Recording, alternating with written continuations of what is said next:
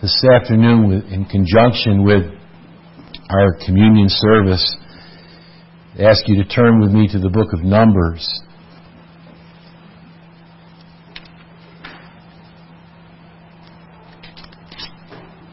Numbers chapter 15. Perhaps you're asking, what does Numbers have to do with the cross of Christ? I think you'll know fairly soon. Numbers chapter 15, commencing with verse 27. It's one of those case laws similar to what we read in Leviticus. In Leviticus, there was a man who took the Lord's name in vain, and Moses was not exactly sure what to do, so they put him in prison, and they sought the Lord's will, and he said, stone the man. It was a capital crime in Israel.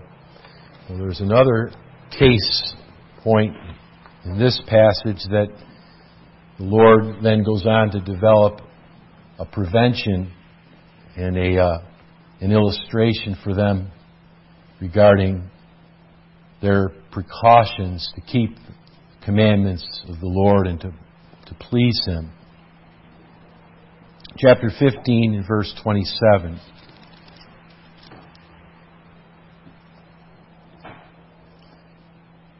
And if any soul sin through ignorance, then he shall bring a she-goat of the first year for a sin offering. And the priest shall make an atonement for the soul that sinneth ignorantly, when he sinneth by ignorance before the Lord, to make an atonement for him, and it shall be forgiven him.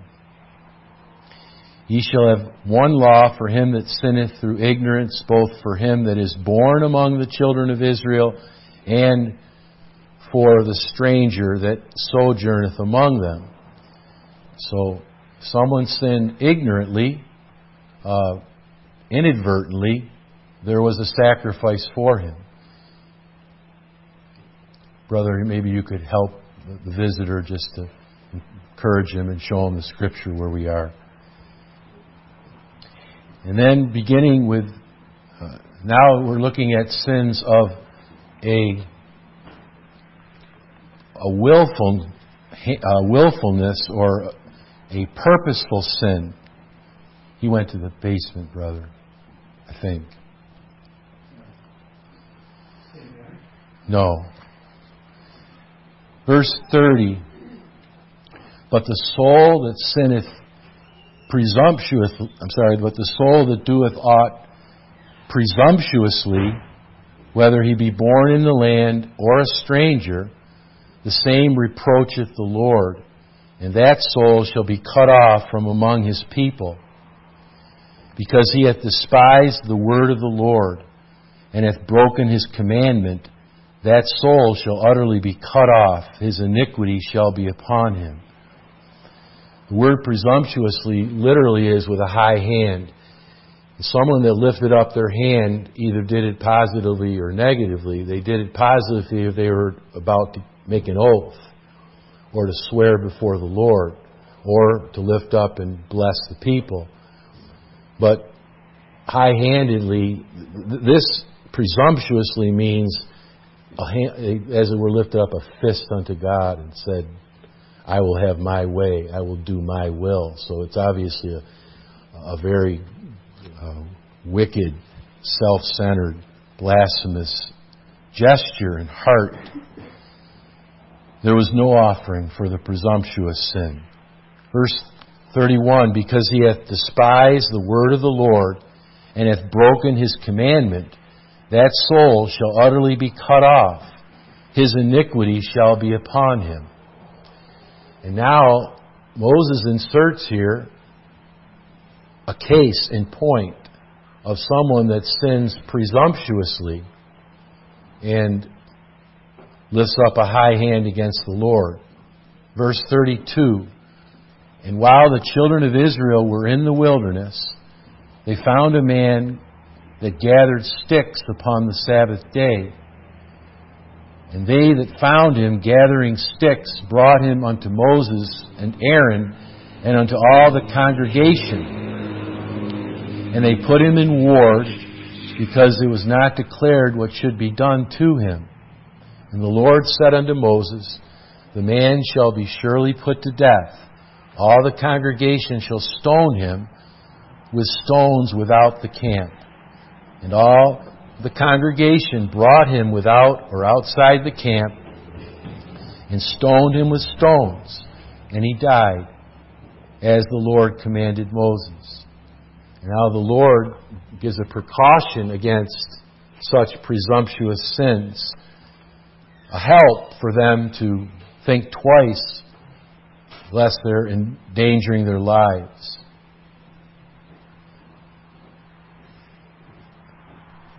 And the Lord spake unto Moses, saying, Speak unto the children of Israel, and bid them that they make them fringes in the borders of their garments throughout their generations, and that they put upon the fringe of the borders a riband of blue. And it shall be unto you for a fringe, that ye may look upon it, and remember all the commandments of the Lord, and do them. And that ye seek not after your own heart and your own eyes, after which ye used to go a-whoring. That ye may remember and do all my commandments, and be holy unto your God. I am the Lord your God, which brought you out of the land of Egypt, to be your God. I am the Lord your God. And so we have a very interesting situation, a very interesting event that took place while the children of Israel were in the wilderness. God was instructing the Israelites that there was a sacrifice for inadvertent or ignorant sins. And He explains that they may be forgiven if the person is repentant and the person offers particular offerings. But in their economy, there was no sacrifice for presumptuous sins. Sins with a high hand. I will do whatever I want to do. And that was a very dangerous thing to do. Years ago, one of our elders was working with someone, and he continued to take the Lord's name in vain. Very kindly, he said, Please use my Lord's name respectfully. And the man, basically with his hand high in the air, he said, I will use whoever's name I want to use. And you would not be surprised that the man died of mouth cancer. Whatsoever a man soweth, that shall he also reap. Well, here's a case in point. Moses, you see, in juxtaposition of the teaching, there's no sacrifice for presumptuous sins. Here is a man that was caught in the wilderness. Now, people will look at this passage and say, isn't God unkind? Isn't God being over the top with His judgments? And it's unfortunate that this word is translated sticks. That is the rare translation of a word that's used many times in the Old Testament. More than many times it's translated wood. It's translated tree. It's translated wood. It's translated planks. This man was not merely picking up a few sticks, as it were, although that would have still been something that was taboo in Israel to do any work on the Sabbath day. But that man, you think about this, there are 2 million people. When they first camped, what do you think happened to any wood that was nearby? It's gone. That man did not merely walk outside his tent and pick up a few sticks. He went for a hike. I don't believe that I'm just reading into this. He went for a hike with, as it were, with his backpack, and he was going to collect wood, firewood, on the Sabbath day, whether or not it was appropriate or not. And many believe that the man was also, and in those days it was forbidden even to start a fire on the Sabbath day, and that he was intending to do that as well. But we can't prove that, but certainly he was intentional, he was presumptuous, he lifted his hand in the air and said, I don't care what God says, I am going to collect wood on the Sabbath day. And so Moses inserts this in this particular situation. You know, people will read this and say, this is just the Old Testament. But there's still a fourth commandment that abides today. Remember the Sabbath day to keep it holy. You see how God was so serious with seemingly such a small thing, a man collecting firewood on the Sabbath, and the Lord struck him down through His people. And yet there are people today that say the Sabbath is an ancient command. If I just go to church in the morning, I've kept the Sabbath day. We just don't realize the holiness of God and the holiness of His commandments. And God is going to bring people to account for their profaning of His holy day. And you think about sports was never on Sundays in the old days. You remember that the baseball teams just started to play Sundays back probably in the 20s and 30s. Billy Sunday was a man that was a Chicago White Sox baseball player, and he was not playing on Sunday when he was in the city of Chicago, and he was converted listening to a public preacher on a street corner in Chicago because he wasn't playing, because it was something that the baseball league never did. Well, I'm getting off on a little rabbit trail, but this is applicable because see how God is serious about the keeping of His commandments. And when we with a high hand lie or deceive or lust, we should be thankful that God did not deal with us as He did in the old days in the wilderness. But you see, this is a case in point. Moses didn't know exactly what to do. And so the man, just like the blasphemer back in chapter 24 of Leviticus, the man was imprisoned. He was put in ward, verse 34, and Moses sought the Lord, and it didn't take long. The Lord said he's to be stoned. And notice that the whole congregation was to stone him. They were all affected by his sin. Many people saw this man take his hike. Many people saw him with a high hand bringing this firewood back. And he was defying the commandments of God. And so the Lord wanted all the congregation to stone him because everybody was affected. And the fear of God was put in that congregation. And we know that we ought to fear the Lord. The Bible says, let us hear the conclusion of the whole matter. Fear God and keep His commandments, for this is the whole duty of man. For God will bring every work into judgment and every secret thing, whether it be good or whether it be evil. And so you see that this took place. And right after they stoned the man, the Lord, in His kindness, enacted something that would help people to think twice about endangering their souls and endangering their lives. And so you understand the connection between the visible tassels in the wilderness that God enacted here and the visible communion table, the bread and the wine. Something to help us to jar our thinking, to jar our memories, to make us think seriously about worship and serving God. And so you have this following section where the Lord speaks to Moses saying, speak to the children of Israel and bid them that they make them fringes in the borders of their garments. And so the fringes are the tassels. And probably we're talking about the borders. You know, sometimes you get this idea that there were tassels all around the circumference of the bottom of the garment, what would you call that? The hem of the garment, but it says the borders. So most likely there are the four corners because that's how it's translated corners in other passages. So nonetheless, you had at least four tassels, and we're told that they also were to put a ribbon of blue on them so you could see the tassels very easily. Now remember, the Pharisees took this literally, yes, but they enlarged their tassels. They wanted people to think that they were holy and righteous, and so you have the hypocrisy of the Pharisees enlarging that which was not to be necessarily a very large, visible reminder, but enough and colorful enough where you would see every person in their clothing, you'd see these tassels. And you'd see the ribbon of blue, speaking of royalty, of the glory of God. And what was it doing? I need to be obedient to God.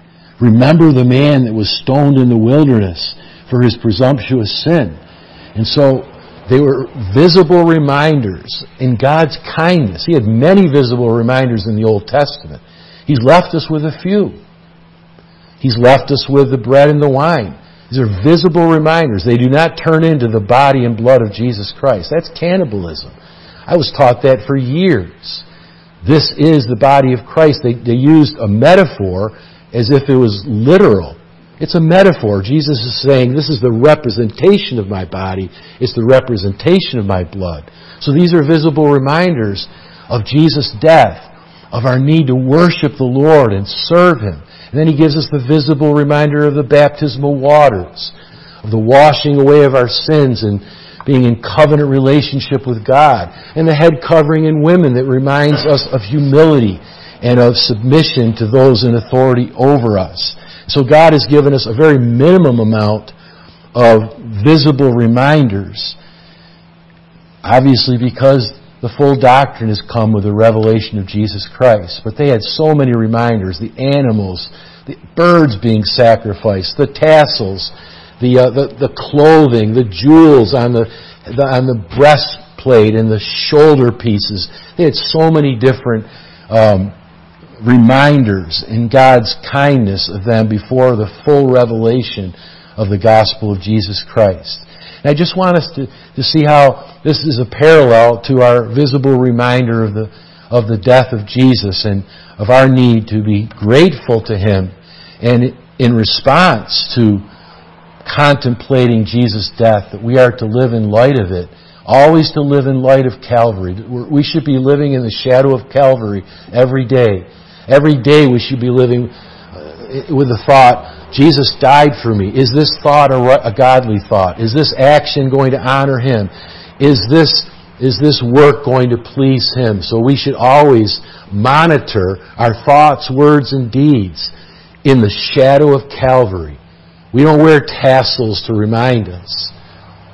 It's not commanded for us to do so. But we are commanded to partake of the visible illustrations of the body and blood of Jesus. And first of all, by the way, to be baptized. Baptism comes before the Lord's table. A person that comes to the Lord's table should be a baptized person, according to Scripture. No one should dare take the Lord's table if you've never been baptized. It's giving a false picture. The Lord's table is a picture of sanctification. Baptism is a picture of regeneration. A person that takes the Lord's table without taking and not being baptized is saying, I can be sanctified without being saved. I can be sanctified without being regenerated. And a person that has been baptized and doesn't come to the Lord's table is saying, I can be regenerated and I don't need to grow. I don't need to call Jesus my Lord. He's my Savior. He doesn't need to be my Lord. And so you see the need of first and second, but both sacraments as illustrations of the gospel of the Lord Jesus Christ. And so, as obviously a precaution, if you've never been baptized in the name of the Lord, please do not take the Lord's table tonight. It's a false picture, and the Lord is here to witness.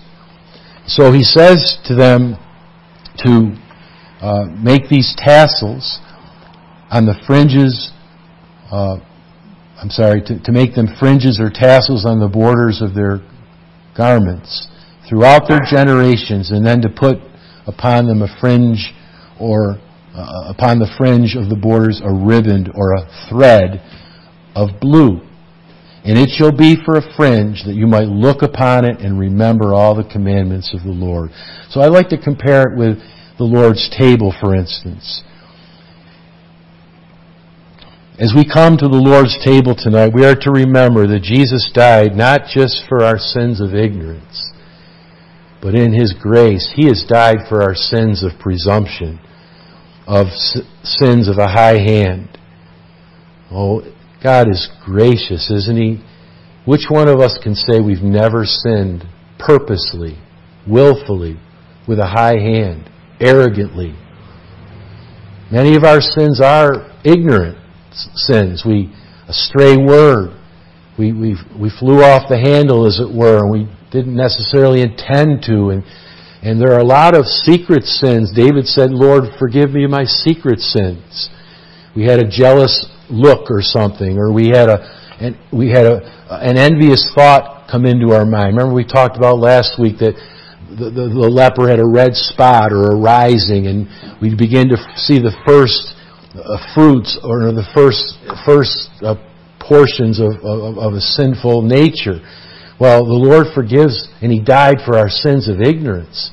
But how many of us knew that we were deceiving someone, and we did it? We knew we shouldn't have taken that item and stolen it, and we did. We knew we shouldn't have exaggerated that story and embellished our importance, and we did. And we sin with a high hand. We sin purposely, willfully. I know that's not right to make that decision. I'm going to do it anyway. That's a sin with a high hand. And the Lord Jesus Christ died for sins of a high hand.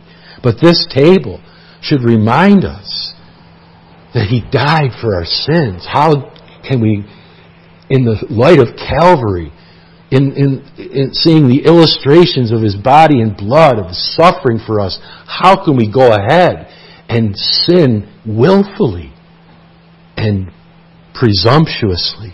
Oh, may God help us and strengthen our hearts to resist the temptation of the devil and the temptation of the flesh and the temptation of the world, and do the will of God. Secondly, remember that Jesus was cut off and crucified in our place. He's put to death.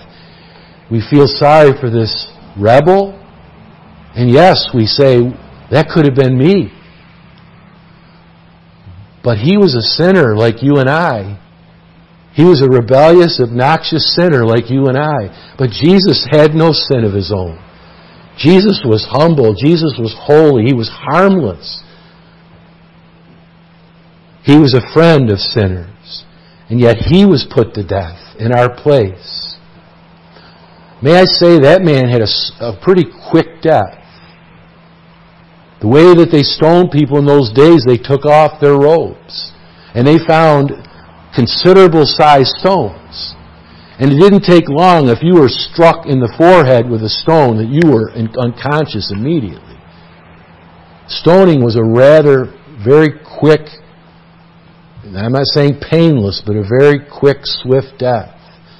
Jesus Christ hung on that tree for 6 hours. Felt every punch the night before. Felt every hour that He didn't sleep as He was imprisoned all night long. He felt every single pain to His whole body. He indeed took the place of sinners, dying. He suffered the wrath of God. He died physically, and He suffered the death of a condemned criminal. Jesus was treated as the worst criminal in the world. He didn't just have the sins of one sinner upon Him. He had the sins of millions of sinners upon Him. What does that feel like, brother and sister? It feels heavy that we feel our own sins. But think about Jesus having the sins of millions of people imputed to His account. Oh, the heaviness. Oh, the wrath that He felt. And remember, just like this man was taken outside the gate, it's a picture of hell. He wasn't stoned inside the camp. They led Him outside the camp. Outside the camp of believers. He was stoned and condemned outside, as it were, in the wilderness. The Bible says, and whosoever was not found written in the book of life was cast into the lake of fire outside the camp. We read that outside, the smoke of their torment arises forever and ever. There seems to be the indication that believers in the new heavens and the new earth will see the smoke arise to remind us of what we have been saved from. Well, this is serious as the Lord teaches us about sin and its sinfulness. Remember, there were many executioners. All the congregation stoned this man. I suppose that they lost sight of him because they had scores of people picking up stones. He may have been buried underneath a whole deluge of stones. Jesus had many people punch him and whip him and mock him and curse him and blaspheme him. But the greatest executioner, the scariest executioner was his own Father. And you and I have been delivered from so great a death. The Bible talks about people at the judgment day. They will receive shame and everlasting contempt. There are people hiding behind lawyers today, hiding behind sleight of hand and never being caught. Can you imagine the day if you die without Christ and God brings you to the judgment day and everyone sees you are the one that was that serial killer that they never caught. You are the one that slew that innocent person. And we've seen a lot of high profile cases if you've lived long enough. I'll tell you what, we'll know who killed O.J. Simpson's wife and Ronald Goldman. We'll know at the judgment day. We suspect. We will know without a shadow of a doubt. And our hope certainly is that that person who murdered that woman and that man will be saved before he dares to die. He won't be able to hide forever. Jesus died at the hands of many executioners. What shame, what ignominy. They didn't even leave a linen garment on him. He was naked. He was naked. Jesus Christ, the Son of God, the Savior of the world, hung in ignominy and shame. And do you understand the picture in the Old Testament? They ripped the skin off the animal and they pulled all the parts out, laid them on the altar. You know what that's a picture of? The lost sinner at the day of judgment. He can't hide. There's no skin. There's no lawyer to hide behind. There's no good works. There's no lie to hide behind. He's totally exposed as a liar, as a thief, as an idolater, as a Sabbath breaker, as a blasphemer. Oh friend, as we look at these visible elements of Christ, these illustrations, let us repent of our sins.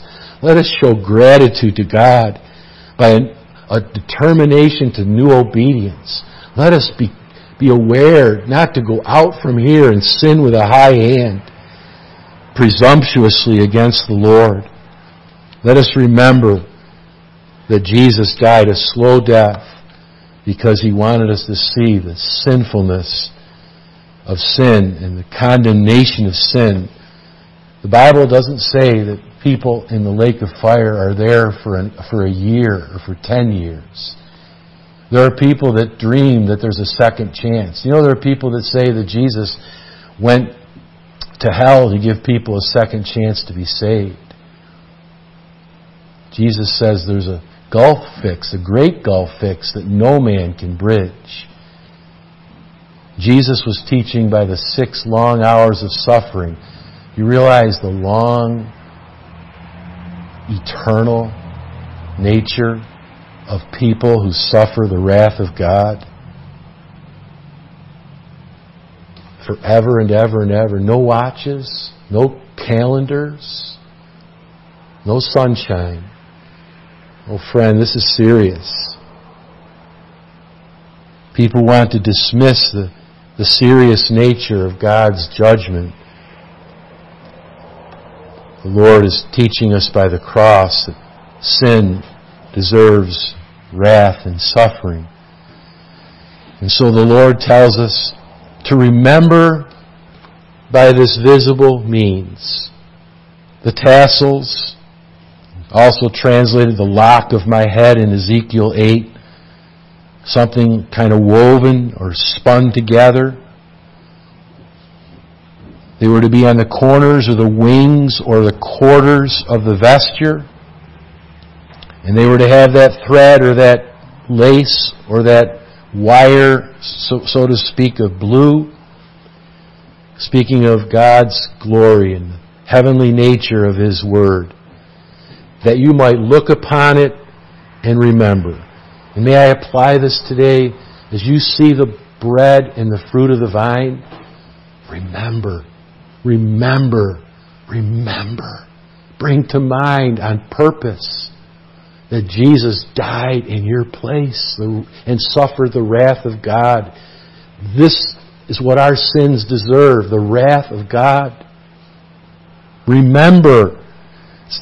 Zechariah's name means the Lord remembers. It's the word zakar. Remember all His commands. To do them and not follow our own hearts. And to be holy unto our God. Because He says, I am the Lord your God which brought you out of the land of Egypt, out of the house of bondage. Just a final thought. Isn't it interesting how this vesture, this robe of Jesus that was woven from the top to the bottom, was not ripped in two. They gambled for it. But it's an interesting thought to me that Jesus wore the same kind of robe as they were required to wear. As Jesus took the robe each day, He saw those tassels. And He was reminded, as a human being, to obey God. And think about the soldier that took that vesture home. Can't help but think in my mind's eye that he got to see the tassels, and perhaps he asked Jewish priests what these meant. And he heard the centurion say, truly this man was the Son of God. And of course we're glad that no one has found the vesture of the Lord, but it's just an interesting thought that you wonder if God used even those tassels to make the pagan soldier think about the fact that the Prince of Life was murdered, that they were breaking the very commands that those tassels were reminding them to keep. Whatever happened to the robe of Jesus, we don't know. But I would not be surprised to meet the soldier one day that brought it home, and God used it as a visible jolt to his soul. I remind us that we have sinned willfully. We have profaned the Sabbath day over and over again. God has spared us. We need to repent of our self-exaltation, our misuse and disuse of God's name, our prayerlessness and praiselessness and thanklessness, our mean-spirited, argumentative spirit. That Jesus died in our place. He died alone, separated from God. Many foes punished Him. For 6 long hours He suffered what is the equivalent of God's wrath of an eternal nature. So can we take the symbols and not take the Savior this afternoon? Can we take the symbols and forget the Son? May God slay our sins of a high hand. He is the Lord our God. He's brought us out of the land of Egypt, out of the house of bondage. We are His servants. Jesus died to bring us back to God. And let us walk with God this week. May this service, may this time together as we remember Jesus' blood, and righteousness. Remember His death. Be a new beginning for us where we have fresh repentance and faith and a determination that we are going to obey God no matter what. He is worthy of our love and our obedience. Father, thank You for Your kindness to leave us visible reminders of the work of Christ, Your Son. And as such, they are reminders that He died for our sins, and how this should be such a preventative of our own sin. As the writer of Hebrews says, if we sin willfully after we have heard, there's no more sacrifice for sins. Oh, please forgive us of our sins. Give us victory, Lord, over our pride and our rebellion. Help us to love You and to obey You. And Lord, we pray as we take the bread that we are saying we believe that Jesus died for our sins. We believe that Jesus is the Son of God who's taken a body for us, a special body You prepared for Him, Father, to live and to die in our place. And we take the fruit of the vine and we drink it, Lord, and we say we believe that Jesus shed His blood for us, that it's by the blood of Christ that we are forgiven. Oh Lord, please stir our souls. Give us a permanent effect to our time together this afternoon. Let us go into the world and resist the devil and the flesh and the world and live for Thee. Please give us victory in Jesus. Pray, Lord, that we would grow in grace and the knowledge of our Savior. And these things we pray in His name. Amen.